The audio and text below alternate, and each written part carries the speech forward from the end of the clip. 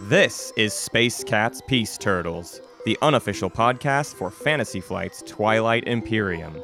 Episode 88, Promissory Notes, Part 2. Music by Ben Prunty, featuring Matt Martins and Hunter Donaldson.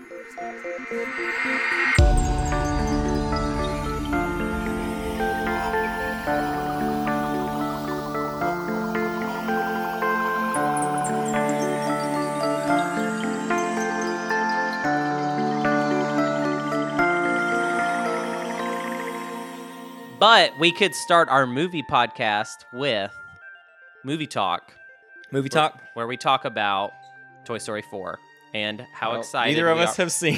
Haven't seen it yet, but how about this? I'm about to draw a line in the sand right now, the beginning of this episode, and say that Toy Story 2 is the best one. Yeah, who was somebody recently saying it's the worst one? Who was I around? Were Dude, you in that conversation? I keep meeting people that keep saying Yeah. Toy Story 2 is bad, and that's wild. It is That's a Godfather freaking me Part out. 1, Godfather Part 2 situation, where it is far superior. obviously Godfather Part 1 is great, and we all love Marlon Brando. It's great. Sure, But whatever. Part 2 is like, really pushes everything further, and is a lot more satisfying film. Yeah. And I think it's just the more mature movie. It's less like, it's a cool gangster movie. It's more deeper invested in the characters. What and you're in the themes. saying is Jesse and Al Pacino are basically the same. I'm saying that the Prospector is There's gold in them hills. one of the best movie Yeah. villains ever. Oh, for sure. Yeah. Yeah. Yeah, it goes 2, 3, 1, probably. Maybe Yeah. 2, 1, 3. I don't know. 1 and 3 are like the same to me. Well, the Toy Story 1 is just complicated to talk about because I think it's the least interesting one to go back to, but it was Right. also like It's the most changed important one. movies forever. So Right. like it's, this is quite a tangent, but I have one last thing to add to the Yeah. tangent, which is, have you To ever movie seen talk? the video of the person who took Toy Story 3 and in showing it to their wife on like DVD, oh, we're going to wait till we get it on DVD. They took and they edited out everything after all of the toys start falling into the lava. He had it fade to black and cut to credits. oh my God. And so his wife watched it and thought it was the darkest of dark endings that a movie could possibly have directed towards children. And it's maybe the greatest prank that has ever been pulled by anyone That is ever. so messed up. That is so messed up. Hi, welcome to Wow. Space Cats Peace Turtles, Yeah. a movie podcast. This is up. This Sometimes is we up. talk about baking. Yeah, I hope you all enjoyed Movie Talk. That was the the new pre-show for our show, Space Cats Peace Turtles. Matt, are you excited about the live show that we've got coming up? I'm at Gen freaking Con? out about the live show. We had a good little meeting today where we covered some stuff. We're like getting it planned. This is like the only episode of Space Cats Peace Turtles that's going to be planned like 2 months in advance. Yes. Unless you want to consider strategy guides that way, but I don't. Sure. I'll say this. I think the Space Cats Peace Turtles live show is either the beginning of what will be a kind of tradition going forward, or a one-off where we got to make a lot of in-jokes. So Right. it will be very in-jokey for people that have been listening to the show. I feel like it's going to be a treat, a kind of exploration of everything we've been doing with Space Cats Peace, everything that makes Space Cats Peace Turtles distinctly Space Cats Peace Turtles. Yeah. Like, I think we're going to be playing the Twilight Imperium RPG, but the way I like to think about it is it's going to be set in the Space Cats Peace Turtles universe. Right. Not the Twilight Imperium universe. They are slightly different. They are slightly Different barony. different. There's different barony. That's the key. yes. So be excited for that. That's going to be really fun. Well, Hunter, what are we doing today, though? What's Well, going on? today we got to keep talking about promissory notes because the Galactic Council ordered us, and we do their bidding. And we only talked about 4 last week, so it's time to quit mucking about. We've got 17 to cover today. Oh, joy. Well, this will be easy peasy, and there definitely won't be. Actually, I'll go ahead and say this: I don't want there to be a part 3. Let's do it. Let's get go. part 2 done. So let's talk about the faction promissory notes. First up, this is gonna be the easy. This is gonna set the standard for how quickly we talk about faction promissory notes. Because first up is Arborek Stymie. As an action, place this card face up in your play area. While this card is in your play area, the Arborek player cannot produce units in or adjacent to non-home systems that contain one or more of your units. If you activate a system that contains one or more of Arborek units, return this card to the Arborek player. That's the last time you'll ever need to read that text. Yeah. Don't use it. This is number one. We were trying to assign like market values to cards last time, and this is where it gets even more important because it's not like with generic promissory notes, the market value is the equivalent promissory note. Usually, that's kind of what it ends up being, or something equivalent to that. With these, there's no equivalent. There's nothing like Stymie. So what is Stymie worth? Well, Stymie is worth diddly squat because you should never get rid of it. Yeah, I think I would put Stymie in a category that would be like the market value is the game, basically. Right. Like I would only trade it if it was basically going to give me a surefire way to win. Right. And who's going to pay any cost? Stymie doesn't do anything for the person who receives Stymie. Yeah. It only hurts the Arborek, which means you're never going to sell it for Yeah, the it's game. like, well, I could see this situation coming up if it's like the players can't tell that you have a path to victory. Yeah. And they are maybe obsessed with stopping you on the plastic front. So they're Right. willing to make some trade with you that, I mean, Maybe. this is a weird situation I'm throwing out Yep. there. Essentially, all you need to know is it's bad. Don't trade it. Just don't. Don't trade it. Just don't. It has no market value. You cannot peddle it. It's not. You're not going to use it. And let's move on because that is literally it. This is the only one where I will say that straight up and down, this is it. I think it's such Just a don't bummer use it. too. I think Yeah. it's such a bummer that Arborek doesn't have like a promissory note that kind of helps them out a little bit because I think they could Right. use the help a bit. That their promissory note is like a bomb that's going to go off and destroy their whole game basically, Right. or Right. take away their advantage. Yeah. Is there any argument we can make for Stymie at all? No, like I really don't think there is because it's too much. Let's break down why it's so bad. It's too effective to stop Arborek because every system adjacent to your stuff, if you're their neighbor, you can lock down basically everything the Arborek has. Now I say lock down. What I mean by lock down is they're not going to be able to produce out of it. And that's their whole ability. That's their whole thing is producing out of the ground forces, and they don't get to do that. Yeah. So you're gonna just absolutely crush one of their entire fronts. Their whole right side unusable. And if you decide to get more annoying and like come up on their you can surround them effectively and like really hurt them. More importantly, you don't play this immediately, so they could sell it, and that person could then sell it to somebody else who can do even more impact. So let's say you sell it across the table. Oh, they're not going to hurt me with it. They're way over there. Well, all they have to do is now give it to your neighbor, and they've completely stopped your game. And they're going to do that. They're heavily incentivized to do that. And because it's like a 5v1 type scenario, they're going to give Stymie away to the best person to give it to. And it's not even going to cost that person anything. It's just going to be like, well, obviously it's best for all of us if I just give it to so-and-so for free because they're adjacent to like all of Arborek's stuff. And there's really no way to stop that from happening. That's literally always going to happen unless like the only way I can imagine is like if somebody desperately needed a stall because it is an action to play Stymie. Right. That's it. That That's maybe you scenario. could be like, all right, so you're across the table from me and you need the stall, so I feel okay selling it to you. But I mean, good luck. Even then. Yeah, good luck making that work for the entire game. I feel like the stall potential, if there's not a lot of adjacency, is basically the best argument I can make, and that's a crap argument. Yeah. The thing about adjacency too is like it's weird because there's a lot of rules that have to do with adjacency, but very regularly you are adjacent to everybody in every game. Like think about anytime you've played with Mentak. Exactly. How often is it like, oh, well, Mentak is technically adjacent to everybody right now. Right. And this rule doesn't work the same way that Pillage works, obviously. But it's not that hard to be adjacent to a lot of like somebody's stuff. Especially because you have to consider the one system you're in is adjacent to 6 other systems. Yeah. So that's it. You can move one destroyer into one spot and probably hurt at least 2 Arborex systems. Yeah, At least yeah. 2. So it's just very easy to crush them. Let's jump down to another very, very similar card, but not quite as definitive as Stymie. Let's talk about Necro's Antivirus. Yeah.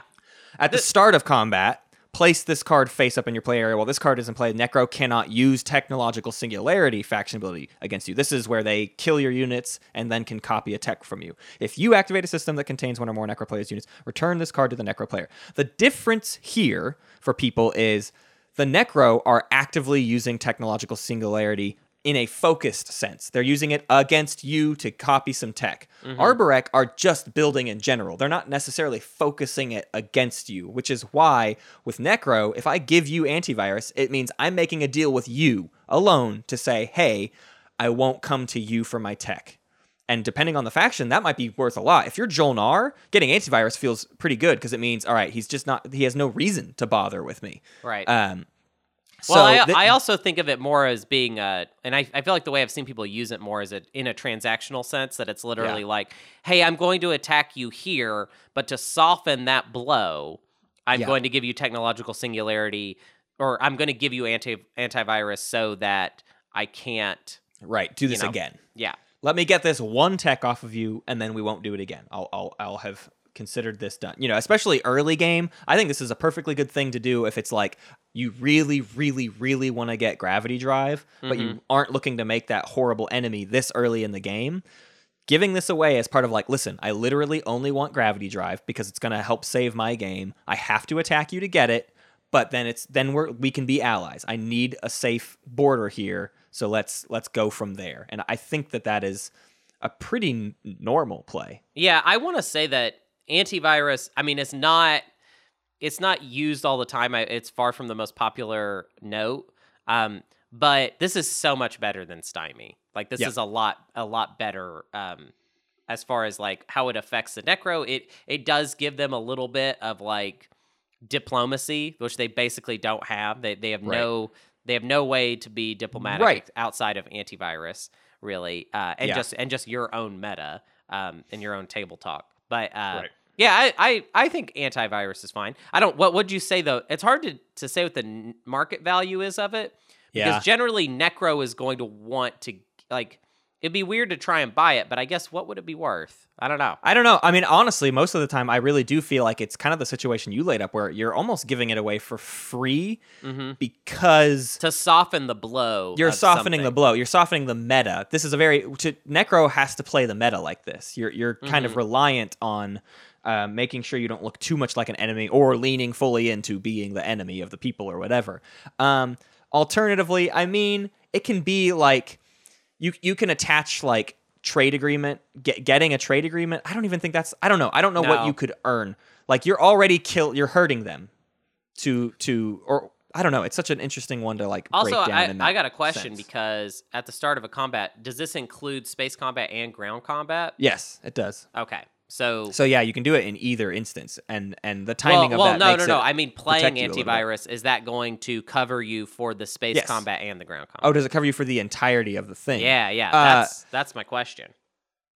Right. While this card is in your play area, well, you play it at the start of a combat. It is now a permanent ability, so it covers you for everything. Oh, the moment you play it. Yeah.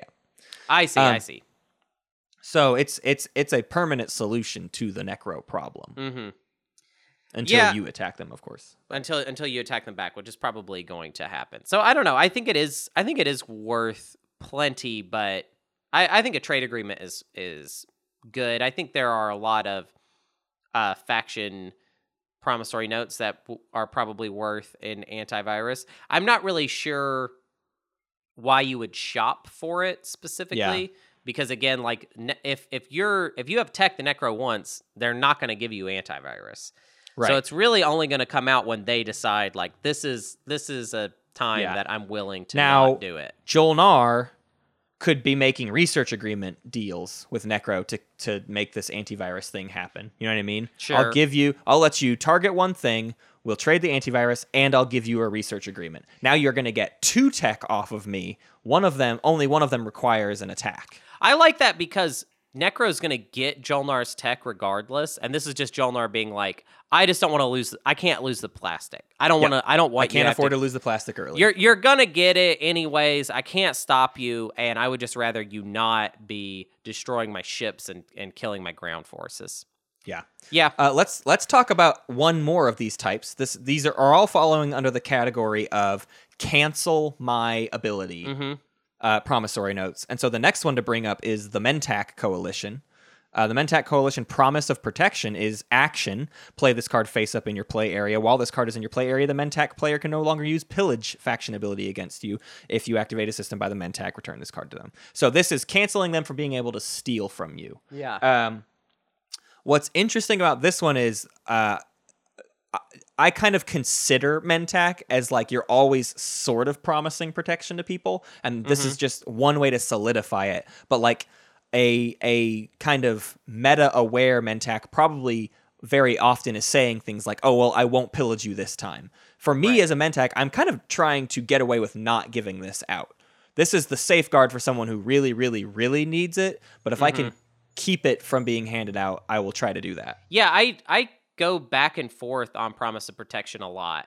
Like I don't actually know whether it is smart to give it out or you know, because it's kind of like what you're saying is like you can kind of accomplish this effect on your own and then still be able to do it. But I think in a weird way, I think the can you pedal it question, which these first two we talked about, you basically can't really pedal them. No, unless or one-time use by design, basically. Yeah. And this is also that way, but I want to take that can you pedal it. I think Mentak should be willing to try and get something good for a Promise of Protection because people do want it, and if you pick the right person to give it to, if you get something good out of it, I think it can end up being better for you than it was for them. Yeah, basically. Let's break down what I think is the most common deal that gets made. And I've heard people have this debate before. So Hunter, you and I are going to have the debate of, is Promise of Protection worth Hakon's promissory note, trade convoys, which allows the Mentak to now trade with anybody and gives Hakon the freedom to not be pillaged from, because Hakon's going to trade all the time. So is that deal worth it to you? Nah, I don't think so. It's I don't see Mentak as having a real strong desire to trade with everybody early game. I think it's very important to note for new players, just because if you gain trade convoys as Mentak, you don't get to then automatically pillage from everybody. It just means you can do deals with everybody, but you are not treated as neighbors with everybody. And I think people do mistake that. So it's really important to have that clear. No, but I will say this: Promise of Protection is worth a trade agreement from Hakon. Yeah. Like, I would do that. They're getting Promise of Protection for the entire game. I'm getting all of my $6 up front. Yeah. I would love that. I could make more from you over the course of the whole game.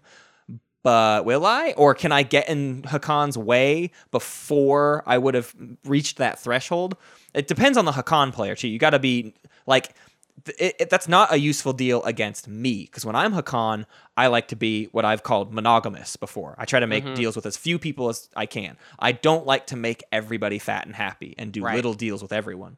Right. Lots of players do, though. And if you have one of those Hakon players, maybe you don't want to give them Promise of Protection because they're going to do a deal with all 5 other players every single round. You're going to make 5 trade goods a round or more. I mean, like, it just depends on how it all comes out. Obviously, it has to hit that 3 threshold. But regardless, like, you could probably make more money by not giving this to Hakon. But just depends. I don't know. Is that $6 up front going to be worth it? Maybe so. It gets pretty complicated sometimes, though, because, like, if you do have that type of Hakon, I want to make all those pillage bucks off of Hakon dealing with everybody. And Hakon is the only one that really has enough commodities to make deals with the entire table. Yeah. And so sometimes, depending on the style of Hakon, you might want them to have your Promise of Protection to encourage them to do. That's what I was kind of thinking. I was thinking that's like that is the other logic, is like I want to encourage Hakon to make as many little trades as possible, because every time I get one nugget off that. Right. Is there anything? So the other thing that Mentak does early these days is pillage off of SAR as they are making their money.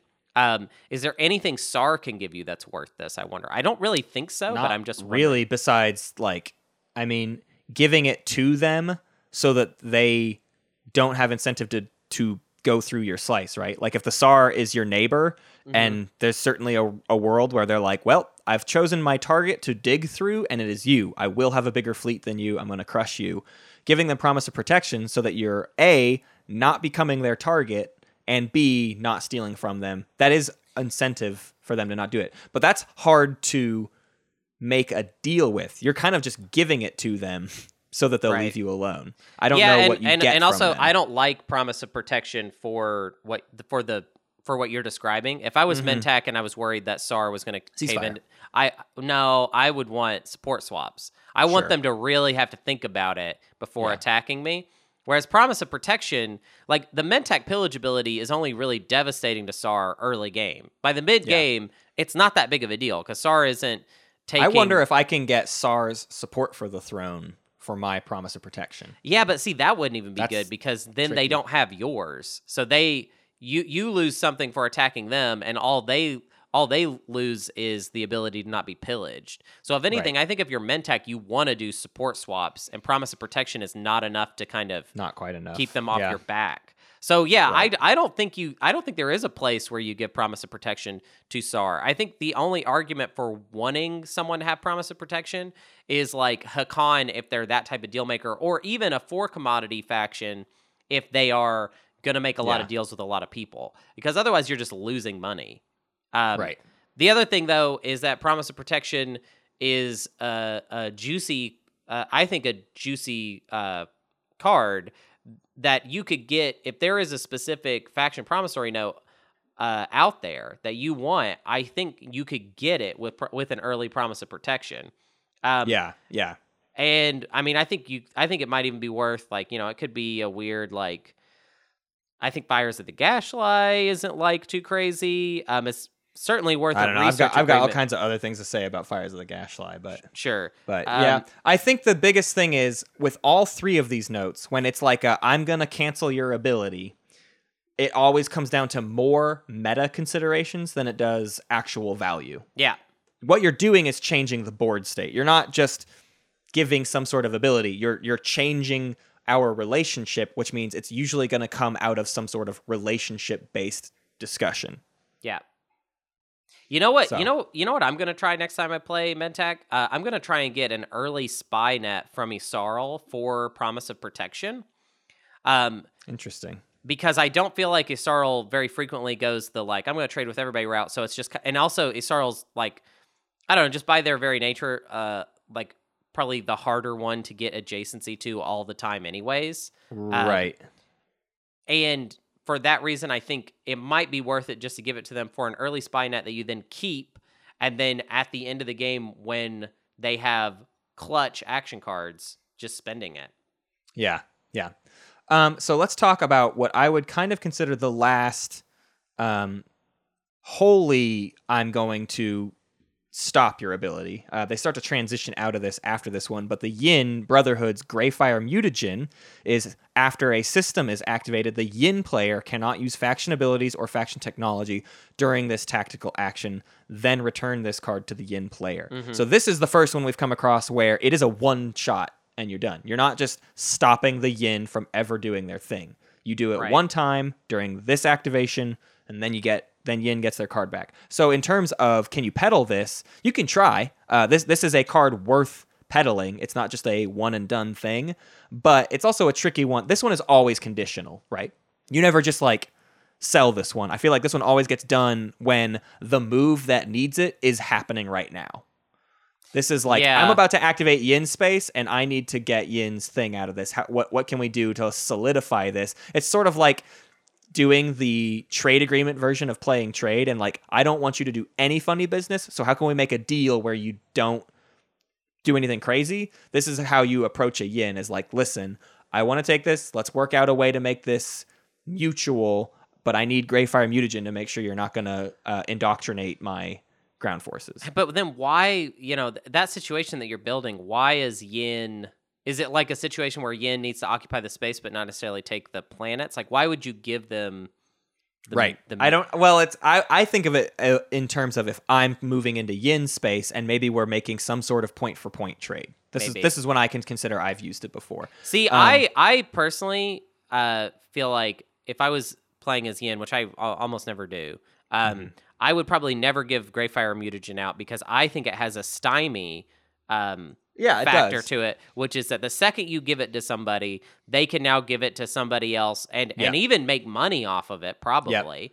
Right. And it could come bite you in the butt. It could haunt you forever. And once you've given it to somebody, you open up, even if you think it's like, oh, well, you know, they're obviously going to use it in this act. There's no way to make that binding, basically. That's impossible. There's no way to give somebody a promissory note and make it binding that they play it right now. Yeah.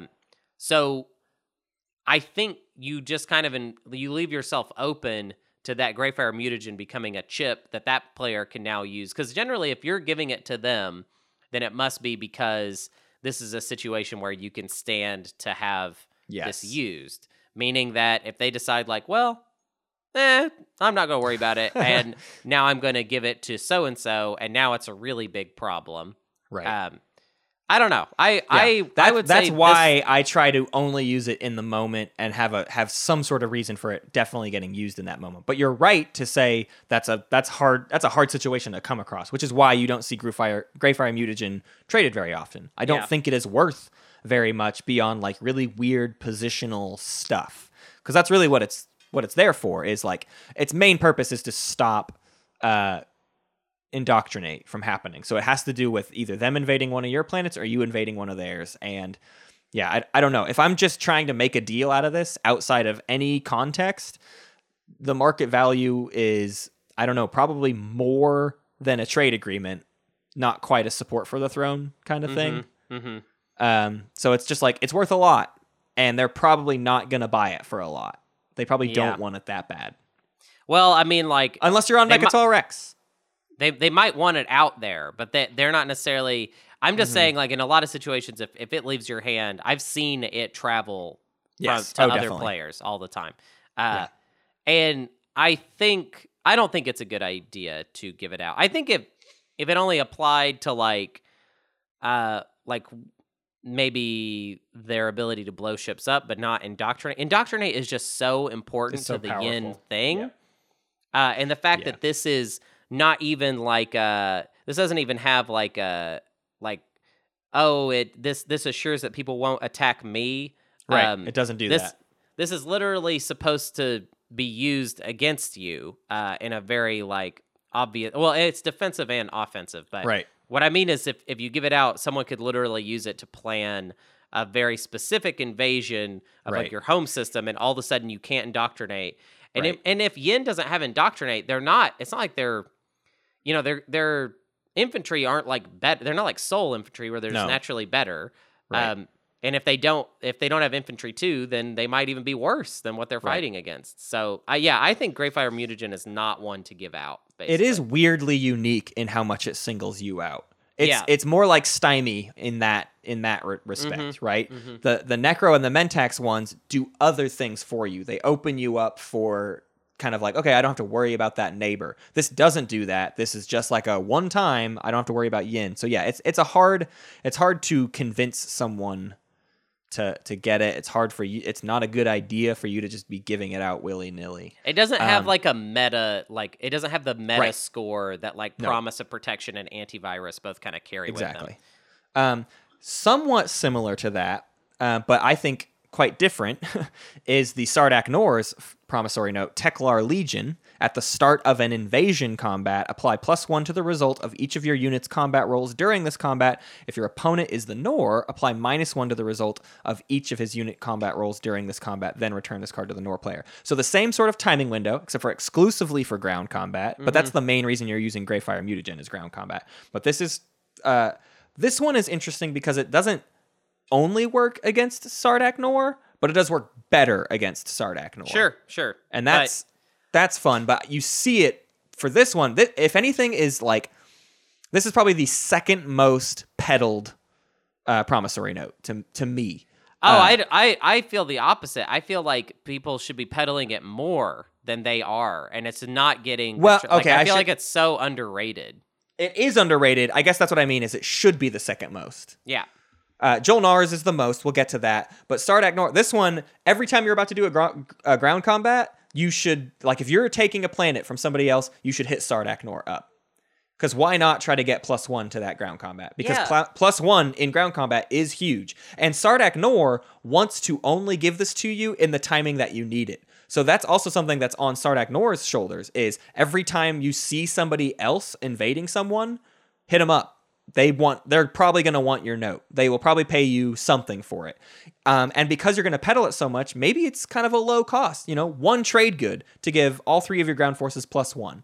That's pretty great. Yep. 2 trade goods probably is still worth it. 3 is where it starts to get like, I can't swing that. So I think it is a low cost card, but because you can trade it out all the time, you're going to make a lot over the course of the game from it. Well, you could try to. You could trade it out all the time if people were willing to trade it, but people like, I feel like people underestimate the power of a +1 in ground huge. Combat. It's a really big deal. And especially in situations where someone if you're giving it to someone in the timing that they're going to want to use it, you can only give it to the active player, which means you can only give it to the player invading someone else. Mm-hmm.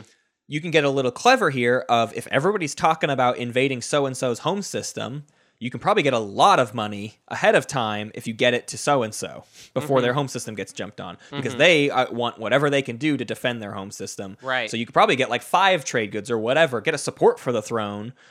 Especially if we're thinking about that situation. If everybody's trying to jump on someone's home system, it's probably because they have a win in their sights. Right. And if support for the throne puts you in range of a win, make that offer, because they might still lose that combat. The person might still take their home system, and now you're up a point. And I think the player getting targeted might be willing to make that deal because it might be the only thing that saves their game. Yeah. That's the kind of late game gambit that this promissory note can turn into. So early game, it's just like, oh yeah, worth a couple trade goods. And then by the late game, it can be the crusher, the final push you need to get support for the thrones or big, money or whatever, just all kinds of things. Yeah, I will say this though, you got to be a little bit careful. Like peddling it, I think is great, and obviously when somebody needs it, that's the best time to do it. But be careful, because this does have an element of like kind of similar to Greyfire Mutagen, where if it gets out there, somebody might be like, no, I'm not actually going to spend this right now. And in fact, I'm going to sell it to your opponent so they can use it against you. Because against you, I mean, that's really bad against you. It is really bad against you. And that, I definitely agree with that. You need to be trying to play small ball with this, right? It's like, nope, only give it to them as they need it right then and there, and convince them that they will definitely use it. Obviously, someone can get cheeky and be like, yeah, I am going to use it right now. Get it, and then not play it. Yeah. But more often than not, they're going to see the value in using it. Obviously, don't try to sell it to someone who's about to send 5 ground forces against 1. They don't need it, and they're probably going to hold on to it if you try to give it to them, because there's no need for them to have a +1 to their combat rolls. Also, and I will stand by this forever, I still think that it is worth a research agreement from Jol-Nar. And it's not because it wouldn't be, if Jol-Nar didn't have the -1, it wouldn't be worth that much. But the fact that this fixes a problem that Jol-Nar has, Jol-Nar is always, the Achilles heel of Jol-Nar is ground combat.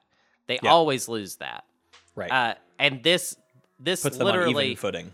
I would even give it out if I was Jol-Nar, I would be fine with getting this even before I needed it, just so that I knew that I had it, so no one can use it against me. Yep. I've got it. If I need it, I can use it to defend myself a little bit better. I can use it against people. And Sardak is so thirsty for tech that I think if I was playing a Sardak and Jol-Nar was like, all right, I want Teklar Legion. I don't even need to use it right now. I'm probably going to keep it for a while, but I will give you research agreement round 1. Yep. I would have no choice but to say yes. I would definitely say yes. Yeah, I would definitely do that. And I think it that fixes both of their problems. It's both of them fixing their primary weakness. Yeah, and the thing right is, away. people playing Jol-Nar, I feel like, don't make that trade. And I have seen that bite them in the butt, because they don't have any other way without getting, if they get a morale boost, okay, sure. But that means every ground combat, you're going to need something like that to help you out. You're going to wish you had it. And basically. you're gonna get the thing about research agreement that we will talk about eventually is you just get to trade it over and over. It's supposed you just pedal it. So like Yep. so what? You gave it to Sardak, but then you got it back in round 2. You can trade it to somebody else for more money, or you could even trade it round 1 again. People do that. Right. So let's talk about. We're kind of getting to the last of the like take away a power thing, and this one is unique in that for one round, the Naalu Collective Gift of the Prescience is at the end of the strategy phase, meaning after all strategy cards have been picked. Place this card face up in your play area and place the Naalu 0 token on your strategy card. You are the first in initiative order. The Naalu player cannot use Telepathic Faction during this game round. Return this card to the Naalu player at the end of the status phase. So for one round, you are 0 in initiative order. We have always said, don't give this out, because it'll cost you the game as Naalu, and you'll be handing the game to somebody else, because they will be able to do it. Now, we've seen instances where this gets traded out. There are obviously caveats, but the general rule of thumb is, if it's round 1 through 4, don't sell this. That's not the scenario where it's worth selling. I have usually. seen, though, I have seen people basically promise the Naalu that they need it so that they can go first in the next round in the early game, and be like, listen, like, I really have to, and be able to, like, based on trust, turn this card into something you can deal. Now, that obviously has to do with trust, and this is another one of those cards. And I've seen that deal made and then immediately broken. So sure. But because there is no way to make that binding whatsoever. Yeah. But I've seen that. I think like people are trying to make Gift of the Prescience more tradable than it is, and get away from that kind of nuclear meltdown aspect of it. Right. But we've obviously seen scenarios where the Naalu knows they have it in the bag anyways. They don't need the 0 initiative to win. And if you are in that situation and you're going to, or like you're going to get what you need to win out of selling it, obviously, that's going to be good, but you need to have it pretty on lock. Like you need to have that guaranteed. Don't like do it on a risky whim that maybe you'll win. I don't think that's the way to do it, unless it is your only option, I guess. Yeah. I mean, it's a very juicy card. But the thing is, I would never really it's a weird card, because I would assume if I wasn't the Naalu that I can't get it, basically, that I can't buy it. Yeah, that's how I approach it, is like, why even ask them for it? There's no way I'll ever get it from them. But some players will. So obviously ask for it. But if you are Naalu, you should never give it out, in my opinion, unless the situation is obvious. Yeah. I'll say this. If I... So like, let's say I'm like trailing, I might try and get Gift of the Prescience, and maybe even succeed if I can just make the case like, listen, there's no way I'm going to win, in order to go for a like grab Imperial with the 0 type play, where it's like, I'm going to try and swing round at the end with the 0 token. Right. But obviously that's a very specific situation. And if Naalu can tell that's what you want to do, they're probably not going to give it to you. But I don't know. It's a weird card. It's too much. It's too much. Yeah. So that one is starting bridging our gap into copy abilities promissory. That's the last one where it's like, Naalu, you're going to lose that ability if you give up this promissory note. You will lose it. Someone else will gain it. From here on out for a little bit, it's all abilities where there's no downside to giving this out. It's all, I'm going to let you copy the gist of one of my abilities. So first up, we've already talked about it a little bit. Hakon's Trade Convoys. As an action, play this card face up in your play area. While this card is in your play area, you may negotiate transactions with players who are not your neighbor. And then if you activate a Hakon's players system, you have to get rid of this. This one, I feel like everybody always wants. Yeah, I think it's a little overvalued personally. I don't think that it's really that big of a deal to be able But for certain factions, it saves your early game. Like Arborek.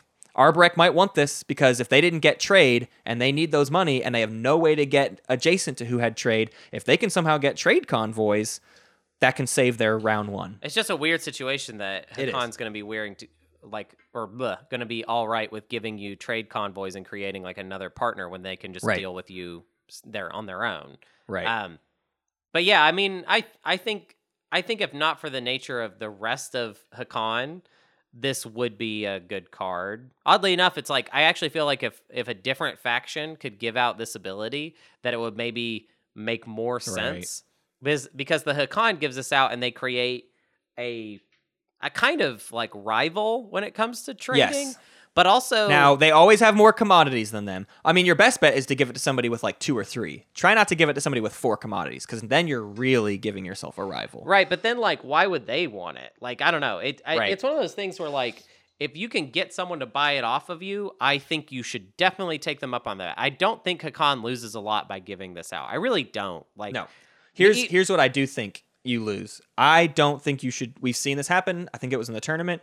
I don't think Hakan should let this get into Jolnar's hands. I think that's a very bad idea. I agree with that. I agree with that. Jolnar being able to trade research agreement with anyone at any time is not a good way to stay in the economic advantage. Jolnar will fly ahead of you if that becomes the case. I agree. I think we already see plenty of games where Jolnar has E-Res siphons and then like is beating Hakan in the like gold game. Yeah, right.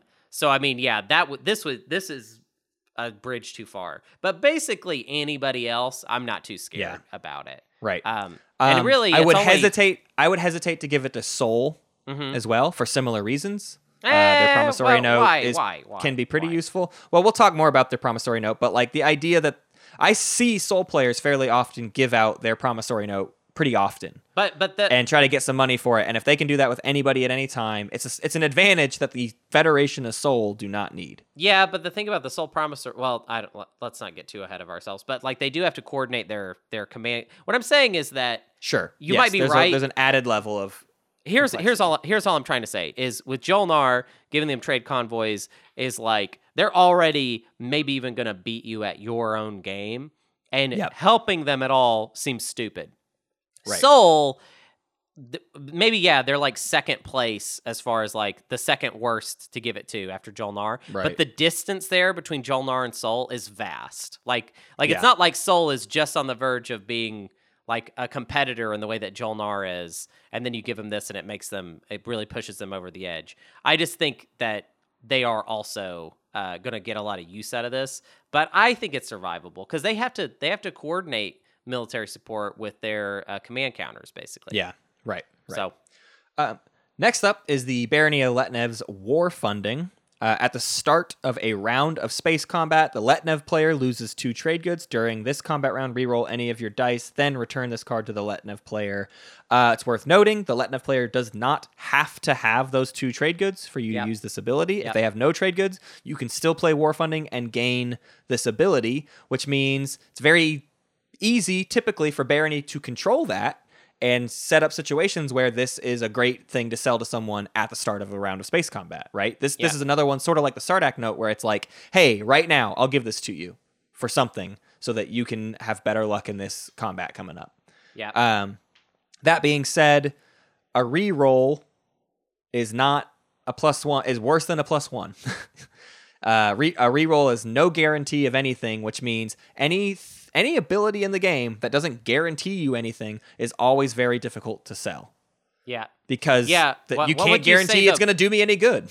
What's the market value of this? Like, how do we even determine that? I actually feel like our market value, like, for all of these cards is almost impossible to determine. It's more like just bringing in the idea. But, I think because really, market value has to do with how desperately you need this. And I can imagine situations where you're like, all right, well, I need all the help I can get, so we're going to try and get this war funding off of Barony, in which case you're probably going to pay a lot for it. Right. If there's any, like, I think basically this and the Sardak's note are accomplishing the same thing, and Sardak's is better. Obviously, Sardak's is ground combat, this is space combat, but my point being, you're coming to them hat in hand for the same reasons. This one is worse by a lot, in my opinion. So it's just, you know what's funny too is in this situation you can't pay Letnev any trade goods for it.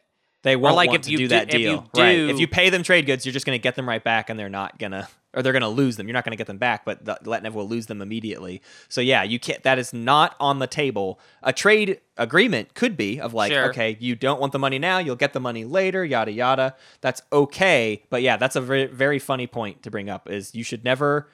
Barony should never sell this for trade goods because that defeats the purpose. Doesn't make any sense. Yeah, Unless it's 3, but I don't know who's buying war funding for 3 trade goods. I think a Letnev player might even just be willing to sell this early, just to anybody that would be willing to buy it. But I just don't know why you would buy it. Yeah, I just don't see anyone paying very much for it. Again, because of the lack of assurance that it's gonna do you any good. Yeah. I don't think you can peddle it really. I don't think like you're gonna get. You can try. You can certainly try. But it's just not gonna. This is probably one of the worst notes in terms of enticing others to want it. Yeah. Everyone's just like, whatever. I think if we did a promissory note tier list, Barony's war funding would go in the like lower, like not the worst, the bottom tier, but the one right above the bottom tier. Right. Where it's you just might like occasionally get some use out of it, as Right. compared to Stymie is just bad. This is better than Stymie, but it still is not especially useful most of the time. Yeah, it's probably not going to hurt you. You're probably not even going to lose those 2 trade goods if you use it, but maybe you would, and that sucks. But it's just 2 trade goods. Well, actually, 2 trade goods can be a huge deal depending on when we are at in the game. But it's just not. It's just there's not much conversation about it because it's just like, what are you going to get for this? Right. Let's talk about one that is actually good, though. Yeah, let's talk about Federation of Souls military support. At the start of the Soul player's turn, remove 1 token from the Soul player's strategy pool if able, and return it to his reinforcements. Then you may place 2 infantry from your reinforcements on any planet you control, then return this card to the Soul player. So you get to do an orbital drop. Yes. For free. And if the cards are right, it costs them a token. But if you're Soul, you're only giving this out when it's not going to cost you a token. If you're a smart Soul person, you will give this out after you've already spent all your strategy tokens, and I think you will give it out pretty often if people are paying the right price for it. Yeah. I think it depends on... I'm a little picky personally about who I give this to. Sure. I don't want to give this to any of my direct competitors as far as... Like, the ideal for me would be like I'm next to a Jolnar and I can give it to them because I'm not scared of their infantry that much. But I'm not giving this to like Yin or even Arborek. I'm probably not giving this to. Who else would I wouldn't give this to Sardak. Yeah, I agree. Any of your direct competitors it's not really worth it unless it's a high price. But what's cool is that everybody wants to have more infantry on their planets. Yeah, definitely. I mean, Jolnar is a great target for this, if anything, because they're very weak. They're always looking for something, so you could probably get research agreement for this. Maybe. Depends on the Jolnar. Some Jolnars are a little bit close to the chest with that research agreement, which is smart, but also some of them are smart to give it out all the time because you can make a lot of money, and this might be one of those things that's worth it. Getting extra ground forces on that expansion planet that is in a weak position, it's probably worth it. And it's quite easy to not have to spend any of your strategy tokens in order to use this, especially early game. It's very easy where you're that round 1. We've seen games where someone gave out military support 3 times round 1 because it's after they had done all the secondaries they needed, and it was like, all right, who wants to reinforce those newly made expansions? Everybody? Oh, I thought so. Cool. Here you go. And that way, this is very peddleable because you might as well give it out for whatever. You might as well get stuff for free. Yeah. I mean, honestly, I see worlds where it's worth 1 trade good. Yeah. Because it's them. I make that case all the time. Hey, listen, you're spending the infantry $1 on 2 infantry anyways. This is just letting you not have to do it in a space dock. That alone is worth it. Now, if you can try to get 2, but I just think people are going to be very hesitant to give you more than 2. And 2 is probably the limit. I think you do got to be a little bit careful, though. Giving this out that much, I think, can bite you in the butt. You don't want people... Because your advantage is that you get your infantry to people or to places before they do, and you have more of them. So if you kind of give up that advantage by letting everybody else get a bunch of infantry, that's kind of rough. So here's what I like. You gotta be careful. I like giving it to everybody once. I don't like giving it to anybody more than once. Here's what I would do is I would just set a higher price for it than normal and trade it to somebody that really needed it. Like I would be like, this is worth a trade agreement, and everybody scoffs. But then like I target somebody, I'm like, listen, you really need this. Right. Like if you had 2 infantry there, like really stress how good that this can be for somebody to get infantry out early and on like a forward planet. And then just really stress that and try and get a trade agreement. I think it can be worth a trade agreement. It I think just it depends on can be. I think that's a hard sell. If I put myself in the other player's shoes, I'm pretty hesitant. I'm one of those people who's very hesitant to give up. If you're me, for 2 infantry. if you're me and you're trying to sell it, no one will buy it from me because nobody buys anything from me ever, no matter what I say it's worth. But I think a normal person could probably sell it for something as juicy as a trade agreement, especially if we're talking about like a 2 or 3 commodity faction, not a 4. Yeah. Let's talk about another ability that is just copying someone's ability. The Xcha political favor is when an agenda is revealed. And now, if you're reading your card at home, it may say after, but it has been errated to when. It is in the when an agenda is revealed timing window, which is before after, which means it is not during riders. Just had to get all that out there. Then you remove 1 token from the Xcha player's strategy pool and return it to his reinforcements. Notice it does not say if able, like the Federation of Souls promissory note does say. Then discard the revealed agenda and reveal 1 agenda from the top of the deck. Players vote on this agenda instead. Then return this to the Xcha player. This is Quash, except for Xcha has to have the strategy token. If Xcha has 0 strategy tokens, you cannot use this ability.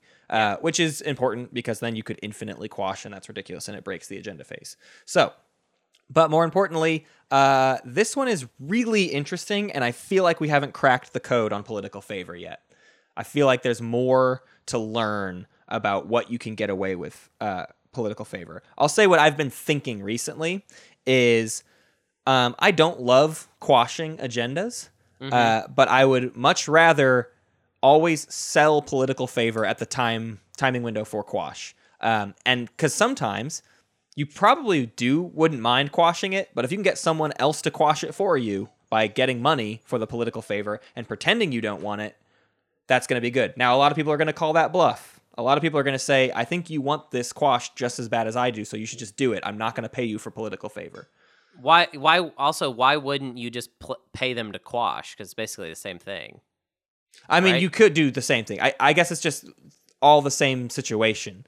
But I guess that's a fair point. Of you wouldn't just be giving out political favor in that timing window. You would be making them pay you to quash. Yeah. If we're looking at it ahead of time, what's always great is if you played politics and you're looking at the deck, I don't know, I think you can start to kind of wheel and deal with information ahead of time and maybe make money off of political favor. I think there's a world where that works.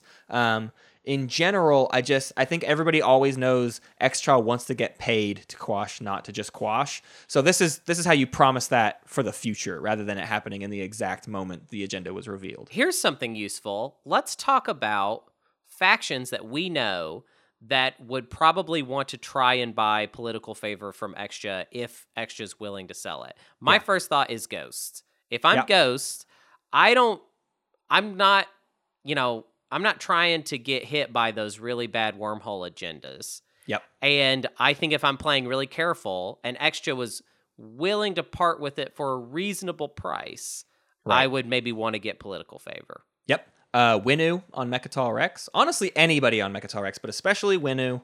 You hate to see the nuke drop. The other big agenda I'm thinking of is economic equality, which isn't going to be faction specific then, but anybody who's like banking trade goods does not want to see that economic equality. So usually Hakan, probably Mentak, maybe Jolnar, lots of other factions can have a tendency to stack up trade goods. And if you're doing that, it's going to be very nice to have political favor in your pocket, because getting hit with economic equality always sucks. Because when you're the only player at the table with a big stack of trade goods, you're never going to win that economic. Oh, the economic equality is already going to hurt you. That's the problem with economic equality is you're losing your stack 100% of the time. You might get 5 back or you might get 0, but you're not keeping your stack. So quashing it is your only way out. Only way out.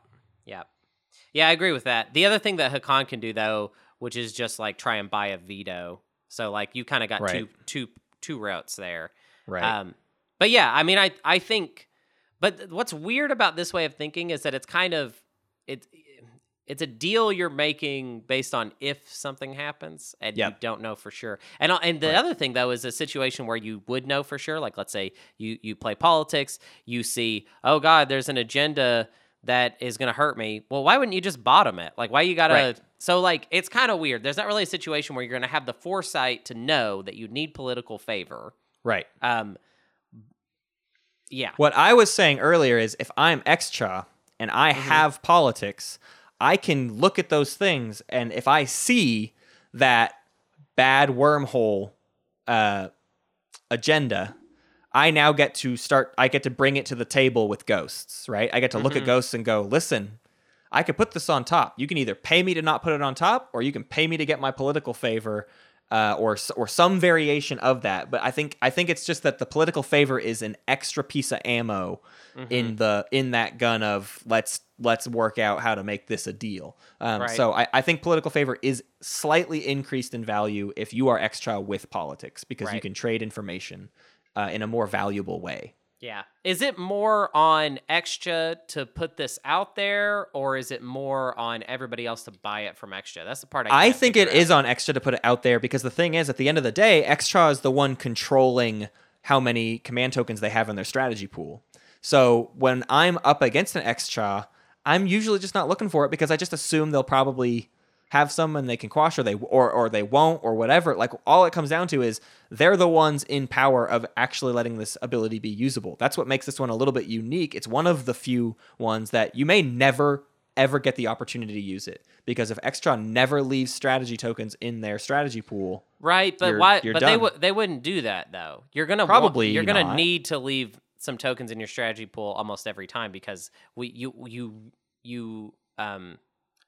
redo your strategy just tokens. Before you go into the agenda phase. Just before you go into the agenda phase. So like, you would have to be deciding that you're not doing any secondaries the next round, and that's probably not going to happen. Probably. But, so I still think it's on extra to try to sell it. I think in having this discussion with you, I've realized that I do not like this card, and that if I was extra, I would pretend I don't have it, because just sell your quash.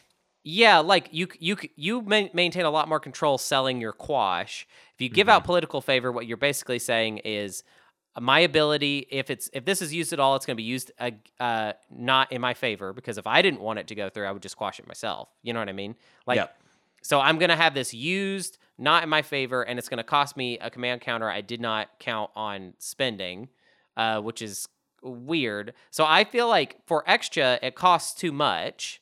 Like it costs me, if I'm the extra player, it costs me too much to sell this. Like, I'm like, well, this has a high price for me because it can be painful for me. And for the other player, it's a guarantee against something they would have no way of knowing is going to happen. Right. And it's not even a guarantee, again, because you may not have tokens there. At the same time, you can't actually have a transaction with extra when an agenda is revealed, correct? Is that wrong? No, you can. You can? So, what's the point? Yeah, what's the point? It's a weird one to me. I think about this as worse than Mentak's Promise of Protection. Like we said, with Promise of Protection, Mentak can just kind of orchestrate that. And like you're saying, you can just orchestrate political favor to always be in effect. Yeah. You don't need to give it out, and people probably won't buy it from you. So, not worth a ton. Yeah. Next up, the Embers of Muat have Fires of the Gashly. As an action, remove one token from the Muat player's fleet pool and return it to his reinforcements.